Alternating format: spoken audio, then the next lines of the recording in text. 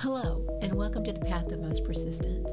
This is a place where we hear and share tenacious stories of overcoming obstacles with our partners who dare to share a bit of their own personal paths. Welcome to the Path of Most Persistence. It is October 18th, 2021, and we have with us Texas Workforce Chairman and Commissioner representing the public, Bryan Daniel. Welcome, Chairman Daniel. How are you? Well, I'm great. Thank you so much for having me on the podcast today.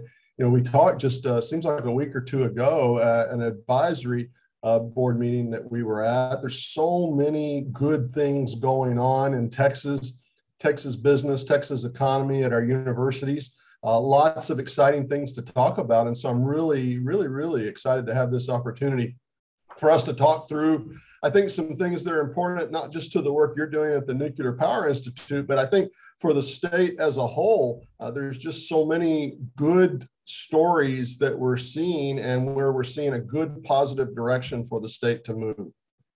Absolutely.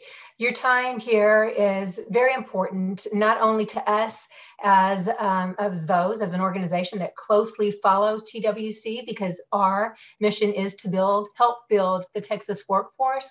So we try to follow your organization as much as possible. That agency is fundamental to us. And I don't need to tell you. The past year or two or so, it feels as though it's all, we've also lost time a bit. But this COVID era has really just been difficult. And I really am so interested in having you on as a chairman of the Workforce Commission, not only because of the timeliness of it, just because of the demands that employers and employees are seeking, and young people are trying to figure out what paths they should take, what their future might look like. I've discovered by being a fan of yours, your LinkedIn account, you really put out some really interesting, informative videos that I really thought, this chairman, he's with it, and we need to capture some of that energy.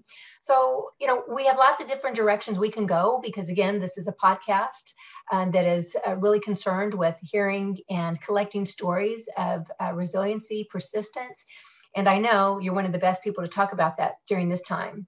So with that being said, can you just talk about some of the issues maybe the Workforce Commission has overcome, but has faced during this COVID era, and also maybe has overcome already, or maybe even possibly working through? Well, if we go back to 2019, we just look at the calendar year of 2019, you'll find a very successful year in terms of the economy of Texas. There was job growth. There was the ability for workers to be able to find some promotions in the workplace. And there was just really a general good feeling about the economy and where it might be headed.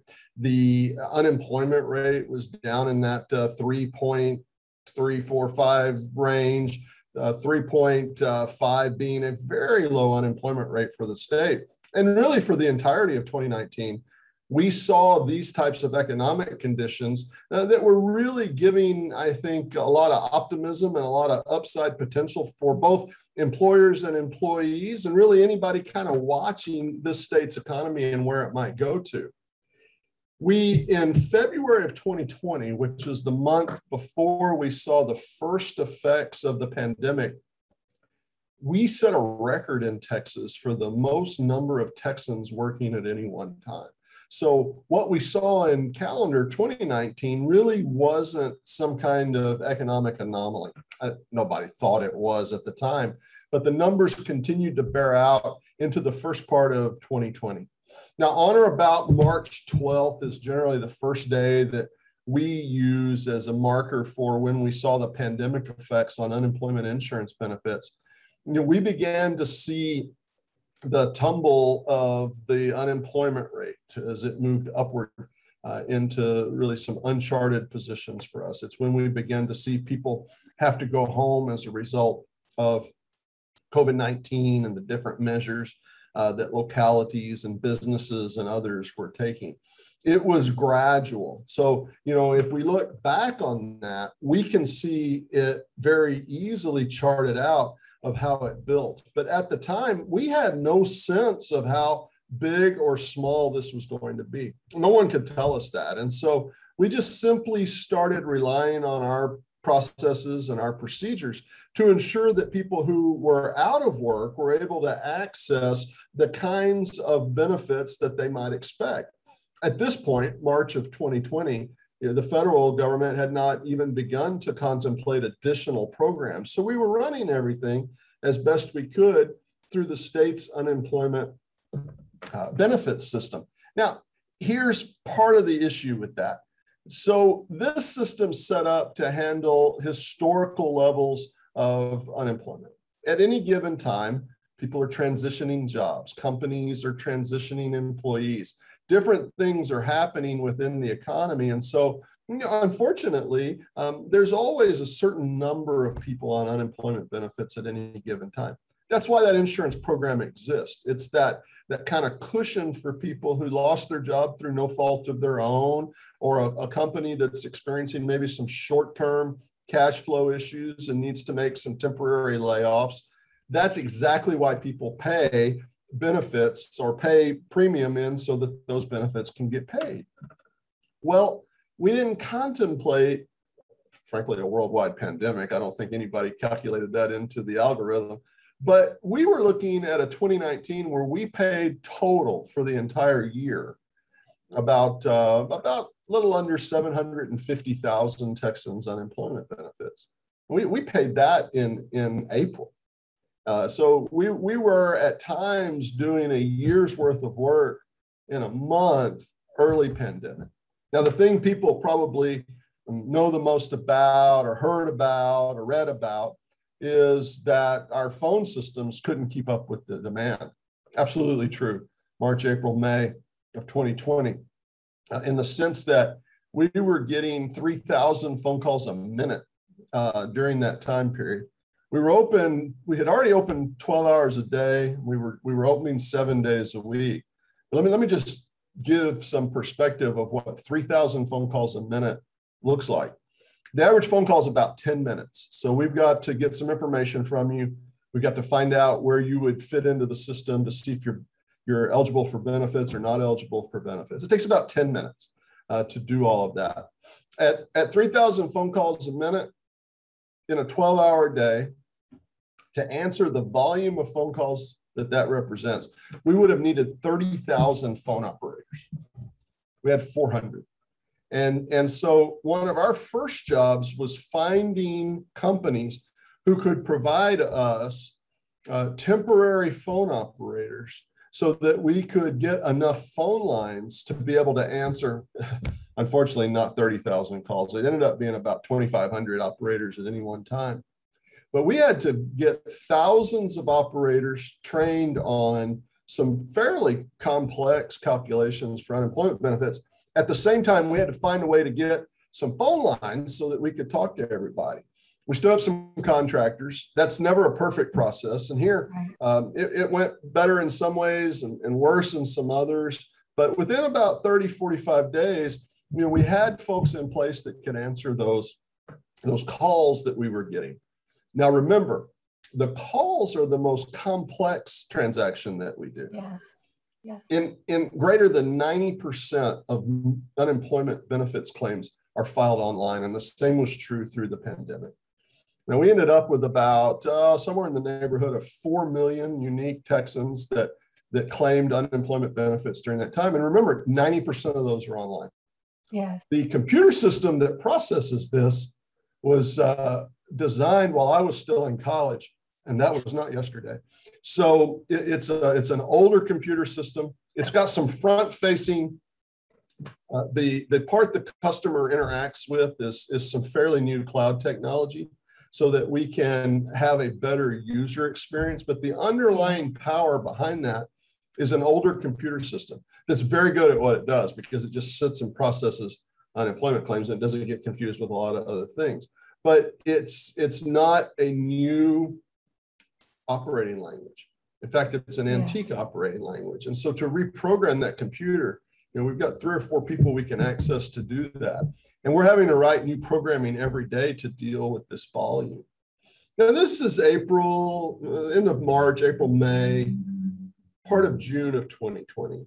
At that point, the federal government began adding new programs to the unemployment benefits system. So you had programs for people who were 1099 workers or sole proprietors or self-employed. And that was a new kind of environment for unemployment benefits. You had folks that were receiving additional benefits via the federal government. And we paid all those out of our trust fund, although the federal government took the tab for, we've paid out about $55 billion, that's billion with a B. We've paid about $55 billion in benefits since March of 2020. And about 48 billion of that was paid by the federal government. We had to pass it through our system for that to happen. So we're moving a lot of people through the system that aren't familiar with the system. It's their first time to deal with unemployment benefits. And I mean, honestly, it was chaotic. It was not a customer-friendly experience. And looking back, we can see all those things. We can also see all the measures that we took trying to help people through that process. And then let's talk about one more thing that's related to this, that unless you're in the business, you probably don't give a lot of thought to. Unfortunately, technology makes it somewhat easy for people with criminal intent to get Social Security numbers, addresses, other forms of identifying information. And so at the same time, we're trying to make sure that people who've lost their job through no fault of their own, this is pandemic-related job loss, people that lost their job can get their benefits. We're having to screen out just an incredibly increased volume of fraudulent activity on the system. And so that's another slowdown that the customer does not appreciate. And I can appreciate that they don't appreciate that. It's just one of those things that we have to work through. That's really where we saw ourselves through August, the addition of new programs, the addition of supplemental benefits, the addition of people to the system that hadn't previously been on the system. But during that time period, we saw a number of companies just really be able to understand the pandemic better, understand how they were going to deal with their customers. And companies, businesses, small or large, it doesn't really matter, because if they all found strategies to deal with the situation at hand. I think in March, April, and May, I think the alternative for many companies was, I don't know how I'm going to serve my customers because I can't see my customers because they either can't come out or won't come out. So you know what? I need to lay everybody off. And that happened. So here you have this pandemic that's bearing down on people. We don't know at this point a lot about the illness. And so people are necessarily nervous and scared. The media is reporting the worst because that was the news. That's what the media does. They don't give you necessarily a lot of context to deal with the fact of what's really going on. They're telling you the extremes on both ends because that's what makes news. The normal's not news. And so I understand the media's perspective, but in a situation like this one, it just adds to the chaos of what we're dealing with. So people have this idea that if I get this, I can get really sick. We're beginning to hear of people who are losing their lives over the illness. And so this adds to this concern and this anxiety and this chaos. And then now you've lost your job on top of all of that uncertainty. And so we had to coach a lot of people through the system. But by August, September, companies began to find strategies. They were reopened. People were engaging in commerce again. You know, we saw the advent of curbside delivery. We saw the advent of margaritas to go. I like that one. We saw the ability for people to work from home. Things like Zoom, which is what we're talking on today, or Teams, or WebEx, or all the tools that we sort of had, but we didn't know how well they worked. Well, by September, we knew exactly how well they worked, and it was very well. And so we began to see people kind of slowly start coming off those benefits. And the chaos that was driving the marketplace began to calm down a little bit. But I'll tell you, it was 12 more months. It was September of this year before we really saw some stability in the workforce, some stability in the marketplace.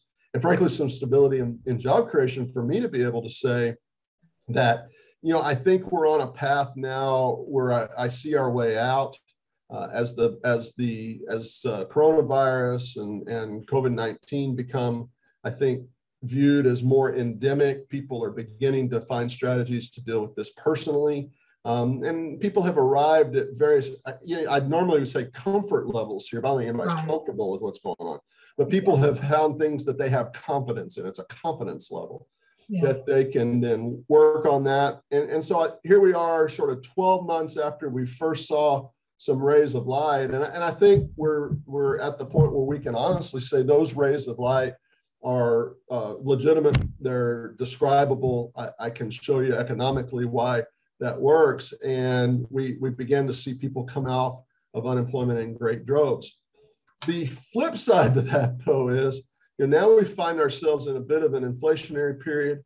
We're having some significant supply chain issues, and we're having actually some significant workforce disruptions at the entry level of the workforce. There's a lot of reasons for that. I'm sure we'll get into them today. But the fact remains that what was very chaotic is the word I keep using over and over, because that's how it was. That's how it is, and how it ever shall be, I think, when we describe that. But we found some ways to give our customers a little more structure. We found some ways to give our customers a little more confidence. I don't think it always worked, but it began to work much more of the majority of the time. And then we find ourselves today really in a pattern that looks very reminiscent of how we've seen the workforce in Texas come out of other recessions. This one was much more compact in a lot of ways, and the scale was significantly off the charts compared to anything that we've seen in recent history. So we have no guide. We have no historical guide, but we keep plugging away, and I think we're finding some right answers today. Well, it's a tremendous amount of work, and I applaud the work that you all are doing. Obviously, as I mentioned before, we follow very closely what you all are doing because we want to emulate a lot of that. We take your lead in many different directions, but also just for transparency purposes, I also sit on the Gulf Coast Workforce Board. And so I've been aware of all the things that have been going on that maybe not the general public doesn't get to know, and to really see the effort, to work with those employees and to hear from those employees that are doing the day-to-day. So at all levels, we commend you for that work and the adaptability we appreciate. And as I mentioned in the opening, what I really appreciated as I followed the news and tried to see what's going on, you did start putting out these LinkedIn videos, and I just thought were really quite brilliant. And that's just not to, give you a lot of unworthy praise. It's worthy because those videos are brief, they're smart, they're relevant. You're asking for interaction by posing questions, asking for input. And we take note of those types of actions that others are taking because we like to learn from others and just to improve our skill sets. But what I want to really focus on at this point, if we could pivot just a bit, is that TWC is a huge commission, has a tremendous amount of exemplary, not only commissioners, but the workforce behind it themselves to make everything possible. And there goes the individuals, all those individuals that had to put in those hours, because when you talk about the 3,000 calls a minute and all the things, it's just not some nebulous TWC out there. Those are individuals working. Those are individuals that are doing the work, working the long hours, feeling the stress of trying to get things done, as everyone, I'm sure, is giving them lots of outcomes they would like to see happen. And I wonder just what are your observations of maybe you yourself, or even some of your staff, your colleagues, of how they're able to persist? And it has to be very stressful. How is it that you all are able to continue and, to keep moving in a positive path, and apparently do so in such a positive way, because between the three commissioners, we couldn't ask for any more uplifting, positive individuals. So thank you for that. But how is it? It can't just be a mask you put on and off. You guys are quite consistent. Well, I think the consistency is to the credit of the staff here. There's probably 4,500 or so TWC staff people statewide. During this pandemic experience, our folks in unemployment insurance operations, including the appellate divisions, our attorneys that analyze these things, certainly our workforce division in terms of getting people training in unemployment. It's not a mask. These folks they're here to serve people. We screen like anybody by interviews and applications and different things like that. But what I have found, the compassion that exists in the workforce here at the Workforce Commission is, frankly, it's just outstanding. And since it's inspiring in a lot of ways, how much folks care about the people that they're serving. If you hear coaches talk about athletes, they'll talk about things that you can't coach. And that kind of compassion, you really can't coach. I mean, people really just have to bring that with them when they get here. And they do. And as you know from your work, typically when you assemble a team that has high levels of compassion, assemble a team that really wants to work with individuals, that becomes contagious and it starts to attract similar kinds of players to that particular team. And I think that's what we've seen here.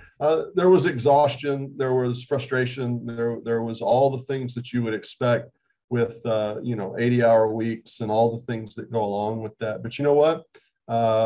I don't think we had a single customer service representative leave because of the workload. Some became ill and had to leave, the typical sort of life things that impact someone's job, but no one left because they were overwhelmed. No one left because they couldn't handle it. In fact, you have to, a lot of the times as a manager, you have to really make sure people go home sometimes. Yes. And I think our management team was spending more time making sure people actually did go home and take a break and really find ways to serve their customers while they were on their shift. But I'll tell you, the shift to 12-hour days, we had to pay attention to the individuals. We had people who were not going to the grocery store to buy food for their families because they wanted to be at the office. And we had people, I'll probably revealing too much about TWC, but a certain number of our customer service personnel, they don't have to come into a call center or an office. Technology lets us set those up in various locations, but we have physical call centers, and people were coming to the call center to help do other things. And we didn't want them to neglect their own families while they were trying to provide service to the people of Texas. And so we had to devise some innovative strategies to make sure people could have a Tuesday afternoon off to take care of grocery stores and other essential kinds of things that needed to happen. And I credit the management staff for recognizing that our humans are humans too. And so while we want to ensure that every Texan gets the best customer service experience that we could deliver, we can't do that at the expense of our own people. And we can take the rest of however much time we've allotted for this to talk about my thoughts on why the TWC staff really showed what perseverance and persistence looks like in terms of providing that customer service experience. But I think you get the picture. These folks did it from their heart. I could call them all by name because of different things that each of them did to contribute to that experience. And we tried to find some ways to take care of them along the way, but frankly, they probably gave more than they got during this time period. And now that things are at least approaching what is a more understandable kind of normal for us, we haven't forgotten what they've done and the lessons that we've learned from them. Well, I think that's so impactful, and that speaks to leadership and management and all the things, but certainly that goes to those unsung heroes. I think we have them all in our offices, all around us, and those servant leaders. Sometimes we think of servant leadership as just those at the top that are leading by example, but I think that's also, we're all for those that realize the impact, their influence that they wield, no matter their position. We're all leaders in a certain capacity. If people are watching us and they're following us, and clearly that your commission is full of those unsung heroes and servant leaders. So again, as a Texan, I thank you. I appreciate that. And especially as an agency from which we work, we thank you for that. But taking this a little bit further and just, again, thinking about the 360 view of all of our audiences and who are listening to us, I want to take it just a little bit further. And maybe perhaps, Chairman, if you can give a little guidance or a pep talk or inspiration or insight to those young students, be it those that are in their senior year of high school or college or, technical school, wherever they are, or maybe they just went directly into the workforce. What are some maybe words of wisdom and inspiration you can give them during this, again, challenging time? But how, with your experience, what words can you provide them that you think would give them some guidance for the future? Well, my oldest daughter graduated from college during the pandemic, and my youngest daughter graduated from high school during the pandemic. So we've been having conversations like this one in our household for quite some time now, the better part of 18 months. For my older daughter who graduated from college, graduated from Trinity University down in San Antonio. She has a degree in finance. She did very well with that. She enjoyed that. The job market when she graduated in May just didn't look that promising, or at least she didn't see what she wanted to see in that job market. And so she's pursuing a law degree out at Texas Tech University, and I'm proud of her. I think she'll actually make a great advocate, and she's doing well out there. Her younger sister graduates from high school, has some sense that she knows what she wants to major in. So she's an ag communications major out at Texas Tech also, and I was an ag communications graduate from Texas Tech, so she may have had some coaching there, but she is really enjoying her coursework. But I got to tell you, this is her third semester. This is the first normal semester she's had. Texas Tech, Texas A&M, University of Texas, it doesn't matter what school. The two semesters, fall of 20 and spring of 21, there was nothing normal about those semesters. And that gets discouraging because you don't have any historical basis to rely on. The senior, she knew what her first 3 years were like, and she knew that this wasn't normal. And she knew that she had the ability and the capacity to go to graduate school, and she could do that. I think my younger daughter in some ways really sort of looks at this with a lot more anxiety because she doesn't really have any historical basis to hang it on. Here's what I'd tell any young person. You need to figure out the three things that you think you could do for the next 5 years, whatever that is, and do it this way. Figure out what you want to do. And then let's figure out what it would take for you to get there. So, I could hear some answers right now. Well, I want to make some money. Well, yeah, me too. So how are we going to make that money? We've got to find something that interests us, something that maybe fits the types of hobbies that we have, something that we're just particularly good at, something somebody always told us we were good at. And we've really got to zero in on that and find out the most efficient way to get what we need to do that. So let's just say, for the sake of argument, that you really like working with electricity. You want to be an electrician. You don't want to be an electrical engineer. If you want to be an electrical engineer, you go to Texas A&M or another school and you major in electrical engineering. That's how you do that.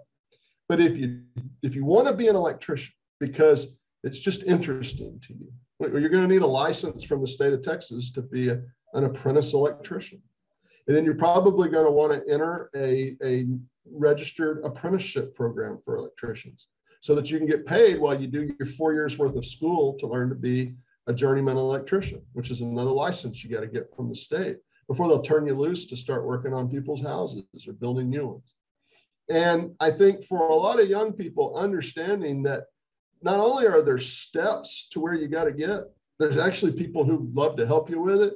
I think sometimes that's hard to get at. So whether you're graduating from college or you're graduating from high school or you're graduating from the 8th grade, I think sometimes we don't do students the best service by sitting them down and saying, okay, what is it you want to do? And let me help you draw a map so you can get to where you want to be. The quickest and the most cost-effective way we can get you there. You know, I want to design electrical devices. Well, you need to be an electrical engineer. I want to work on electrical devices. Maybe you should be an electrician. And it's a different path for each one.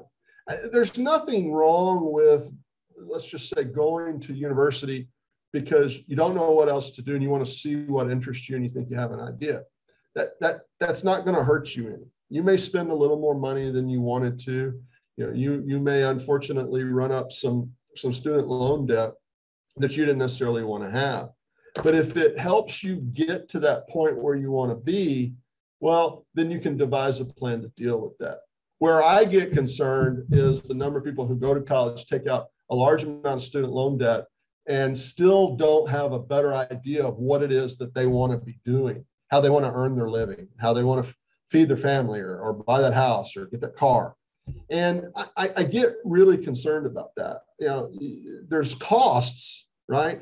And there's investments. You know, my daughter, let's tackle my older one with a finance degree, that she really enjoyed that field.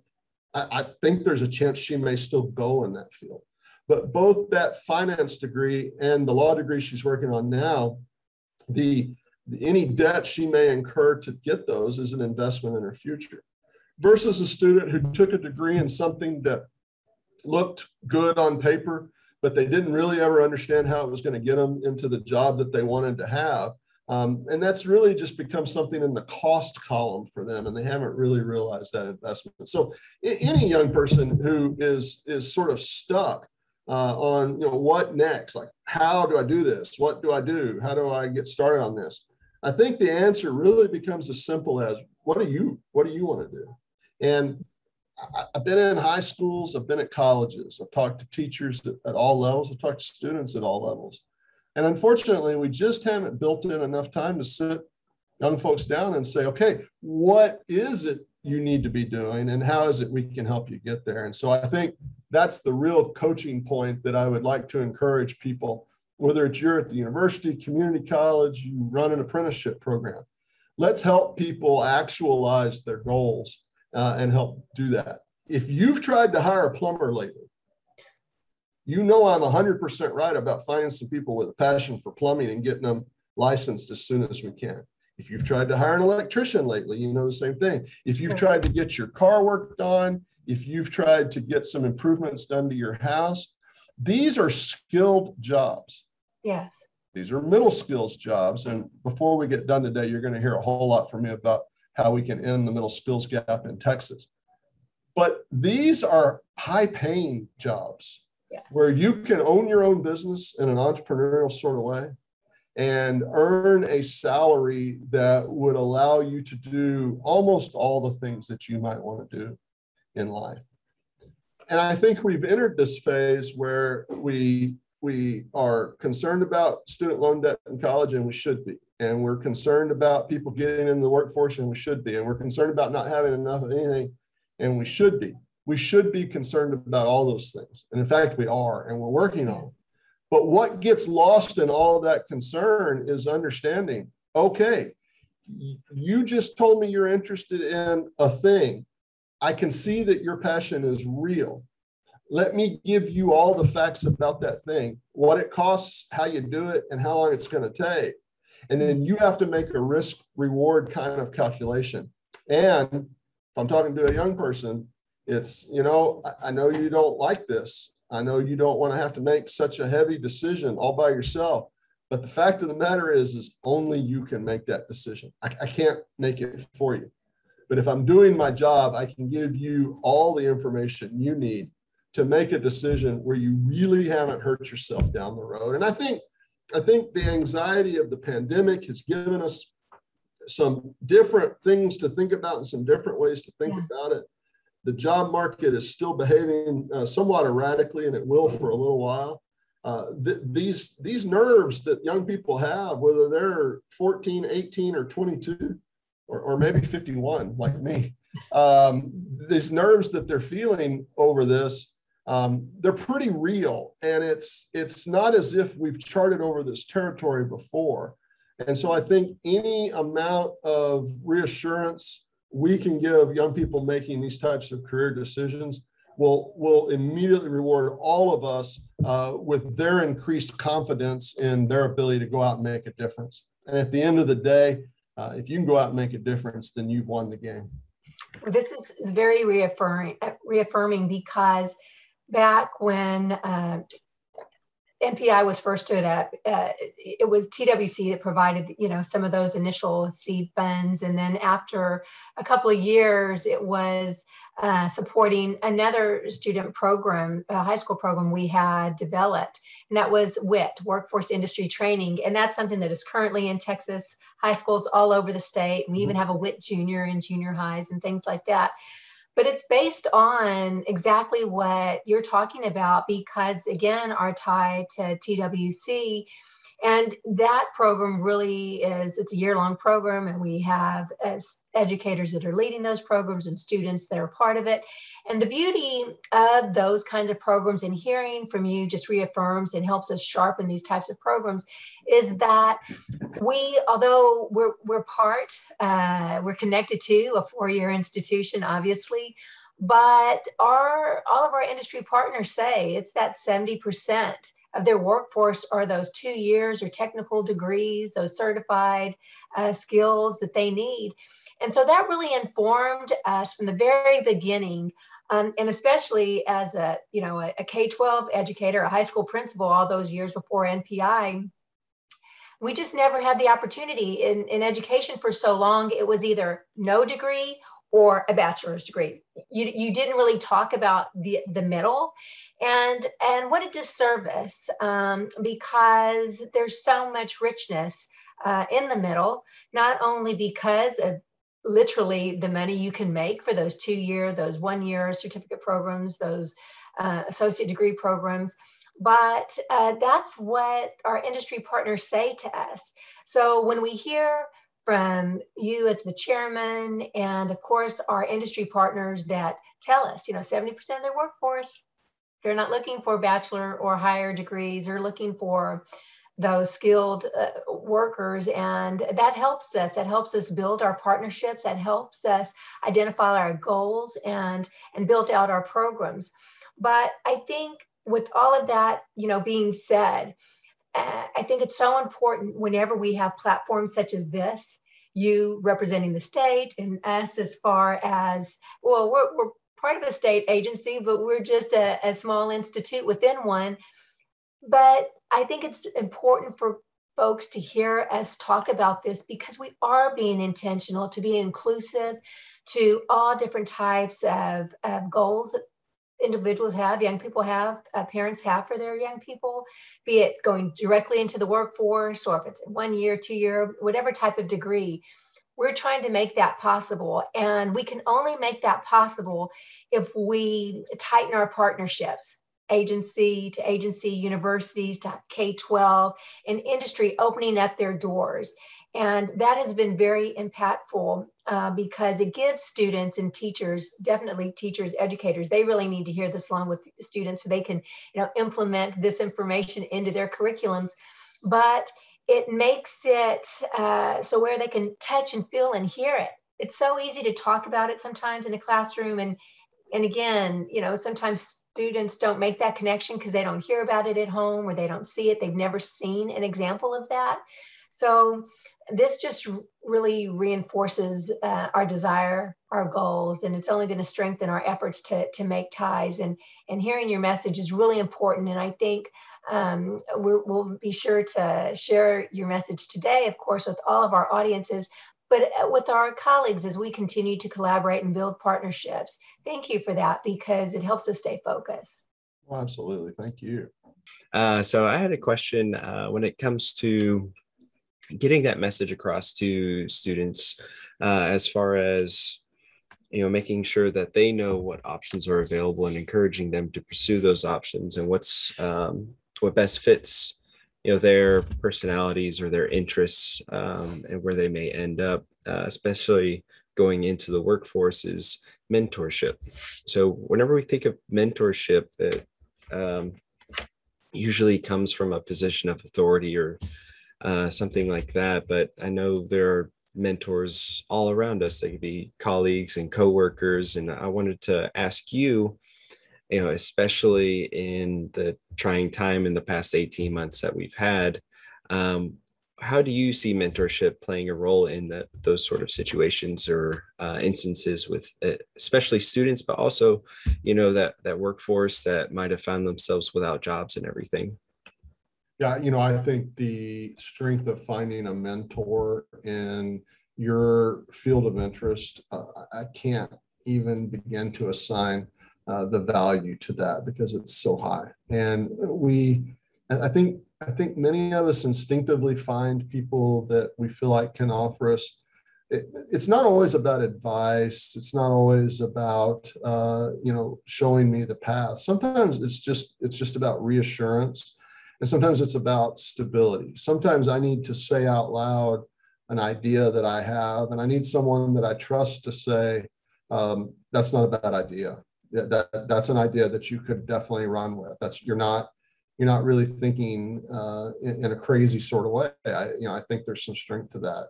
And so if your idea of a mentor is that, I think that's pretty important. I think a lot of young people, and by young people here, I'm really talking about high school students. I think a lot of high school students, I think they find those mentors in their CTE teachers. I'm being really honest. I think we all have fondness for one or two, maybe three high school teachers. Some people talk about their English teacher. Some people talk about their chemistry teacher. But I bet the majority would talk about a CTE teacher that they had the ability to interact with. And I'll tell you why I think that is. I think because that CTE teacher is pursuing their passion. That passion translates directly to the students in terms of that particular field. So for me, I came out of the agriculture sector. My high school agriculture teacher, his passion for the subject of agriculture was completely contagious. And Texas Tech invited me to go to school there, courtesy of them. So they paid for that with some scholarships that I got. And I learned a lot about agriculture. I stuck around and got a master's degree in agriculture because it was a field that I really grew completely interested in through my undergraduate experience.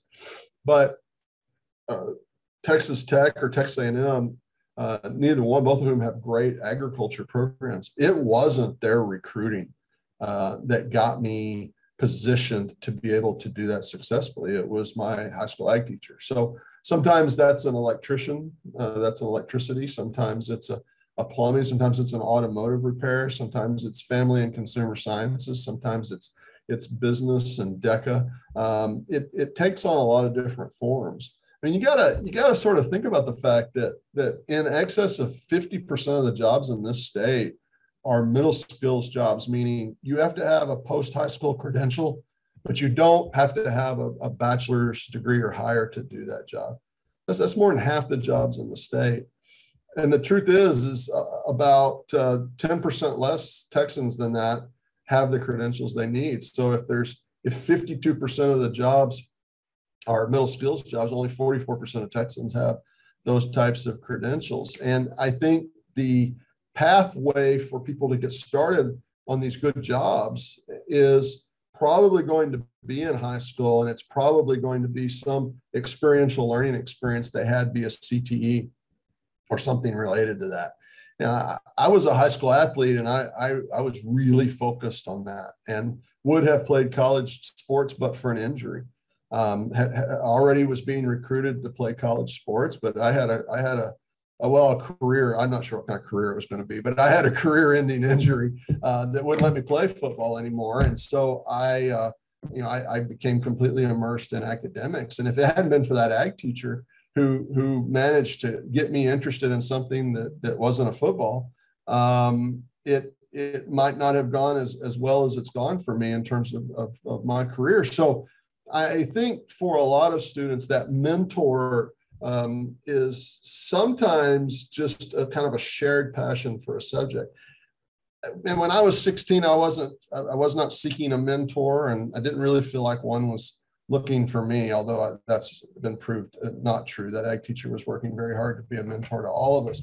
But it's knowing that you can trust that person, and it has to be kind of a genuine interest on the part of that person. You know, if your English teacher is telling you to be a nurse, you know, you're kind of like, well, why aren't you a nurse, right? But you know, if your ag teacher is telling you should be in agriculture, you're kind of like, I don't know, you got a pretty cool gig, man. You got a truck to drive, and we go to stock shows, and we go do contests, and we learn about cool stuff. You know, I might want to do what you do, right? You're not telling me to do something different from what you're doing. You're telling me to do exactly what you're doing. And so even like in the work you're doing, you know, it's people that are there and they're engaged, and your mentor is someone that you've selected that gives you that kind of confidence and stability. And then you'll find, you didn't really ask me this, but I'm going to tell you anyway. You'll find that as you get into the workforce, your mentors will be younger and older than you. I derive as much or more inspiration from people 20 years, my chronological junior, but they're in the field, they're doing something pretty cool, pretty exciting, and I can get just as fired up for you as I can for myself if it's something pretty cool that you're working on. And maybe that's a function of age. I find this I get as much joy from watching somebody else catch a fish as I ever did catching a fish myself, and I still try to go catch a lot of fish myself. But I find that when I take somebody with me who's maybe not done a lot of that, or you know, they don't get a chance to do a lot of that, you know, I'll gladly set down my fishing rod so that they can catch a fish. That's as much joy for me as it is for them sometimes, watching them get to do that. And I find the same thing to be true in the workforce. Perhaps that's why some of the younger employees maybe give me so much inspiration, is because I see their unlimited potential, and it keeps me pretty fired up to make sure that, you know, I can use the whatever influence or responsibility I may have accrued, you know, that I can use that influence to make sure that they get to realize their goals as well. That's to me getting to be probably the height of coolness right there, is using whatever power you've been able to muster in the workplace to really further the careers of other folks and the mission for the group that you're working for. I know instinctively that not all of us are working somewhere where we truly believe in everything that's going on, but I'm pretty sure everybody on this podcast today is. And I think you know what I'm talking about when I say I as much want to know that, look, when I'm not a workforce commissioner anymore, they're going to put my picture on the back wall that's around the corner down here, and it's going to say the years that I was here. And nobody but the other commissioners even knows where this wall of photos is, because nobody ever goes over there. And that's going to be that. You know, whatever legacy I have here at the Workforce Commission is not going to be my name. It's going to be the programs that we put in place, like our middle skills gap initiatives, or our apprenticeship initiatives, or things we're doing with vocational rehabilitation for folks experiencing disabilities. Those programs, and watching those programs grow, but more importantly, watching the next generation of leaders for those programs. That kind of mentoring cuts both ways. It's absolutely critical for an organization. You know, the short version of that long monologue is find the folks that keep you fired up about what you're working on, and hang out with those folks. Well, I'm going to just disagree with you a little bit. I don't think it's a function of age, since we're the same. I think it's just for passion for what we do, right? It's just about the passion, not of age. Hey, I will stand corrected. I'll take that for sure. Okay. I heard that and I went, oh, no, sir. No, sir. I don't think I can let that one go. But what I'm trying to be mindful of your time, and we so appreciate it. But as we close out, if there's anything that you would like to add before we say goodbye and part until the next time we meet, is there anything you'd have to add, Chairman Daniel? Yeah. I would just say this, you know, this Texas economy that we've been experiencing the last 10 or 15 years, really, that's had all this opportunity for people. There's a lot of folks working hard to make sure that remains the case. Myself, things that's going on at T's and Texas A&M at large, all the major universities here in the state. There are a lot of folks that want to see that continue. There's a lot of business owners in this state that are working hard to see that continue. And it's for lots of different reasons, but it's the same net result. We want to make sure that there's exciting jobs. We want to make sure that there's abundant jobs. We want to make sure that TWC does all it can to make sure that if 50% or 55% of the jobs in this state are middle skills, that 55% of Texans have those skills, and that students that need college degrees get those degrees, and students that don't need college degrees get the credentials that they need. The folks that are working together on this, we will see success. That's the three of us and some of the folks that will be listening to this. We're going to find success. And I think the satisfaction of that success is going to continue to drive people to join this effort, to put a lot of different kinds of resources in place to ensure that we continue to find success. We are a young state. We have more people under 18 who haven't entered the workforce yet than are probably going to serve in the workforce over the next little bit, meaning we'll have more people workforce eligible in 10 years than we probably do have today. And that kind of growth and that kind of youth to our state is an advantage for us, but we've got to stay on top of these things. And if you're a young person who happens to be listening to this podcast, A, thank you for listening to some things that I think will be important for you. But B, know that if you can dream it, if you can visualize it, if you can articulate what it is you want to do, there are legit some people that want to make sure you actualize on that. Let me rephrase that so a young person can digest that. If you've already thought up what you want to be and you can't figure out how to get there, ask someone what they think about it, someone you trust, because they're talking to a lot of folks that do what I do, what Travis does, what Valerie does. They've got the info. Ask them. You know, if your desire is to be a YouTube star, the first conversation you need to have is how you monetize YouTube. Stardom's not good enough. You got to eat if you want to be a star.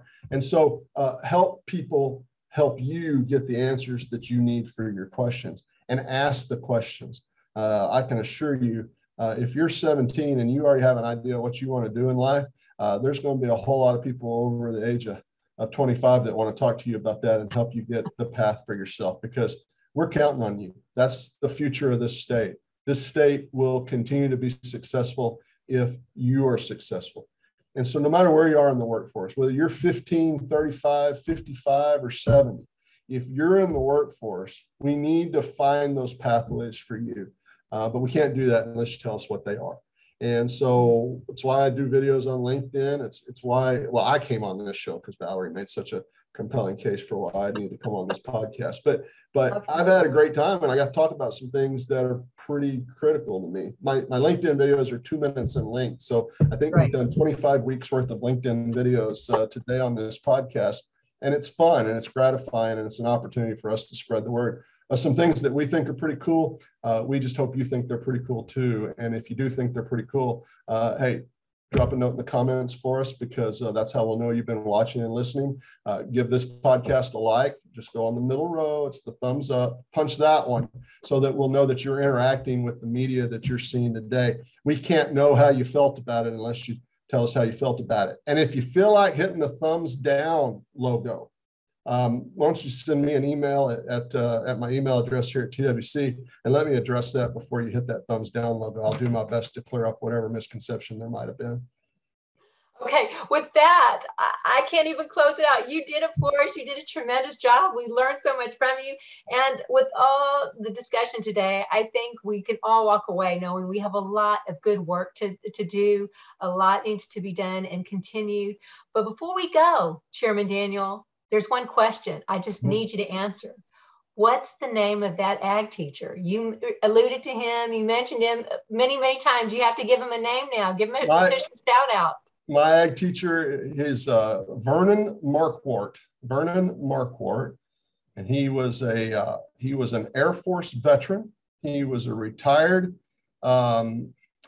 enlisted. Well, he was a sergeant when he retired out of the Air Force, and was fighting Texas Aggie class of 80 something, and was an ag teacher at Itasca High School in Itasca, Texas. And I have managed to stay in touch with him even long after he left ag teaching. He was a remarkable man, with a remarkable family, and he meant a lot to me and continues to do so. Well, thank you. Thank you for sharing his name and sharing his memory. And with that, you did all the closing. So to everybody listening, do what Chairman Daniel says to do. Y'all have a great day. Bye.